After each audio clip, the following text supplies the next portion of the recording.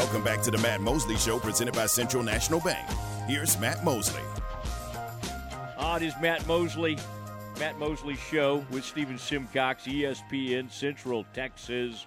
Moving right on through a Tuesday afternoon. Tuesday used to be kind of a quiet day around the NFL. A lot of teams are off that day. Not so, kind of a wild day in Titans land. And joining us now from Nashville, Tennessee, Paul Kuharsky, my old associate for ESPN.com. He's heard on Midday 180, and then paulkuharsky.com writes there, has a huge following there, 100,000 Twitter followers. I'm one of them. Paul, been a little bit of a busy day today. I guess as of now, there still seems to be a game planned for Sunday, which is kind of hard to believe, with the Titans facility being shut down. Yeah, I guess maybe I'd like to hope that they're just not being quick to cancel or postpone. I should say postpone. I think it'll get played. I'd like to think they're not quick to postpone it.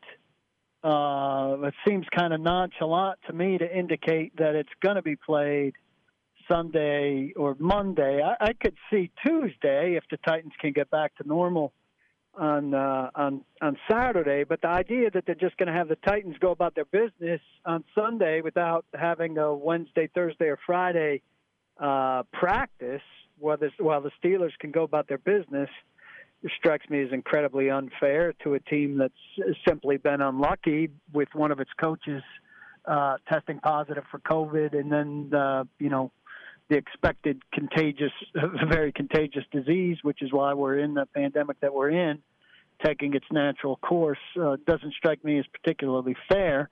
And I don't know if the Titans served themselves well by putting it out. I don't know if it was Garofalo or somebody else that tweeted, the coaching message to the players has been, if we're not together until Saturday and we only have a walkthrough and we have to play that way, we'll play that way, no excuses.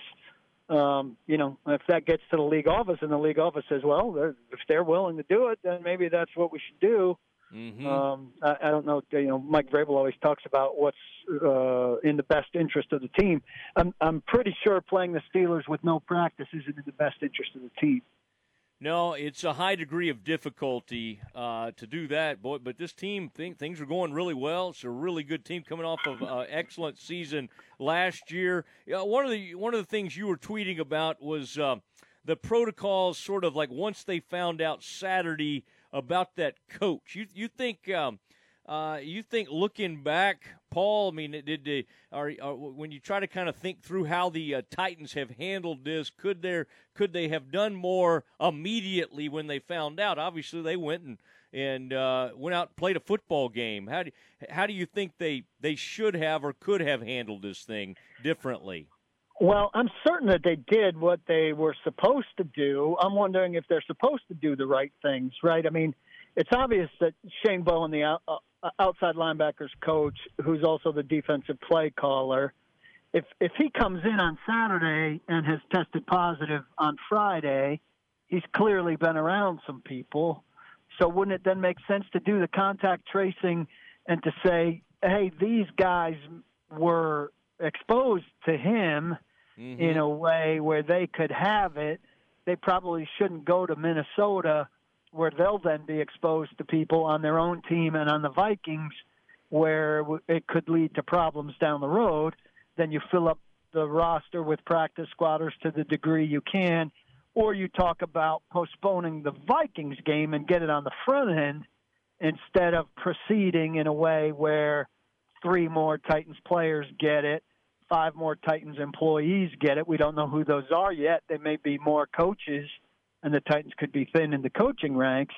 And now you're talking about the Titans potentially playing their next game without practicing, potentially with a shorthanded coaching staff or whatever. Now you have to look at the Vikings game against the Texans and what kind of concerns those have. I don't think they broke any rules or broke any protocol, and I'm sure if they did, we'd be hearing about it by now. But I'm wondering if that foresight isn't part of what the whole thing should be. But then again, then every time a guy went on the COVID list so far, and the Titans have one on the COVID list, and Isaiah Wilson, you would have had to stop things and look at everybody that Isaiah Wilson had been around and pull some people out to sequester them or to quarantine them. And we hadn't seen that happen with the Titans or with other teams. So I'm wondering how that works, where a guy, if he's exposed to somebody who's had COVID, is supposed to wind up on the COVID list. So a lot of unanswered questions there for me.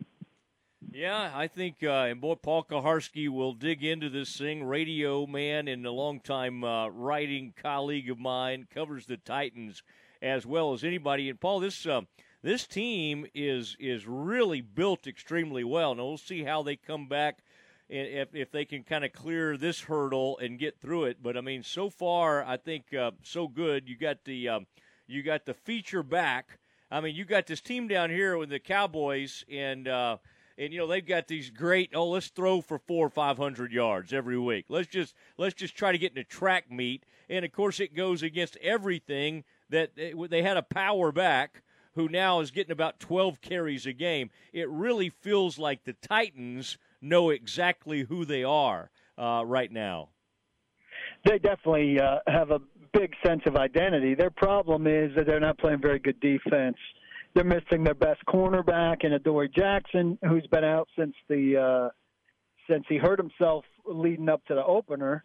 So that's a problem. And their pass rush, they just can't find it, even with Jadeveon Clowney added right before the season started, and with Vic Beasley, who's been kind of a disaster until he got on the field this week and he only played 16 snaps. So they've given up, 32 games in a row, and they haven't played anybody yet. Denver's not good. Jacksonville's not good. Minnesota's not good. Pittsburgh hasn't played anybody yet either. So it'd be an interesting showdown, as will the Bills next week. And then you throw in the fact that they might not be practicing, and it kind of makes things uneven. But we'll find out a lot more about who the Titans are in these next 2 weeks. They certainly don't have Dallas's issue in terms of the identity, but they're not playing very well. But it's a sign of a good team if you're not playing very well, that you take care of business against teams you should, and they do. And a big part of that's Mike Vrabel's a very good coach. And the key players here, this kind of winning the games you should is becoming a contagious thing here. All right, talking to Paul Kuharsky. Paul, are you okay? You being an Ivy League graduate from Columbia, the Ivy League was the first school to drop out and not play. I don't sense that it impacts your fall Saturdays too much, but has your alma mater, has the Ivy League, are they going to join the Pac-12 and the Big Ten and try to opt back in, or do you think they'll stick to their guns? Yeah, they're going to stick to their guns, Matt. And when I made my college choice, unlike you, football had zero to do with it. I proudly attended Columbia when the longest collegiate losing streak in history came to an end. My freshman year, 44 games. So the class that graduated to make room for me had never seen their alma mater win a football game. And I'm sure they all did just fine in life. I kind of look at college football a lot like Bobby Knight looked at, what was it? I'm blowing my line now. But like you graduate and then you move on, like to pro football. Yeah. The rest of us are stuck in our we never move on. Once you go to a major football school, you never move on, and you live and die with it. That yours was a major football school when you were there. Who, mine? Yeah. Yeah, Baylor. Yeah, you could make that argument. It was pretty good. They were number 6 in the country my freshman year. You did go to. I thought. Yeah, you did go to a school with Marcellus Wiley, though. Don't forget that, a star in his own right, who had a long and distinguished NFL career, is now a big-time member of the media with us. Well after my time. We had nobody nearly that good when I was there. The Lions. Was Jason Garrett's dad still involved with that school when you were there or not? No, I was between the Garretts and Marcellus. Okay.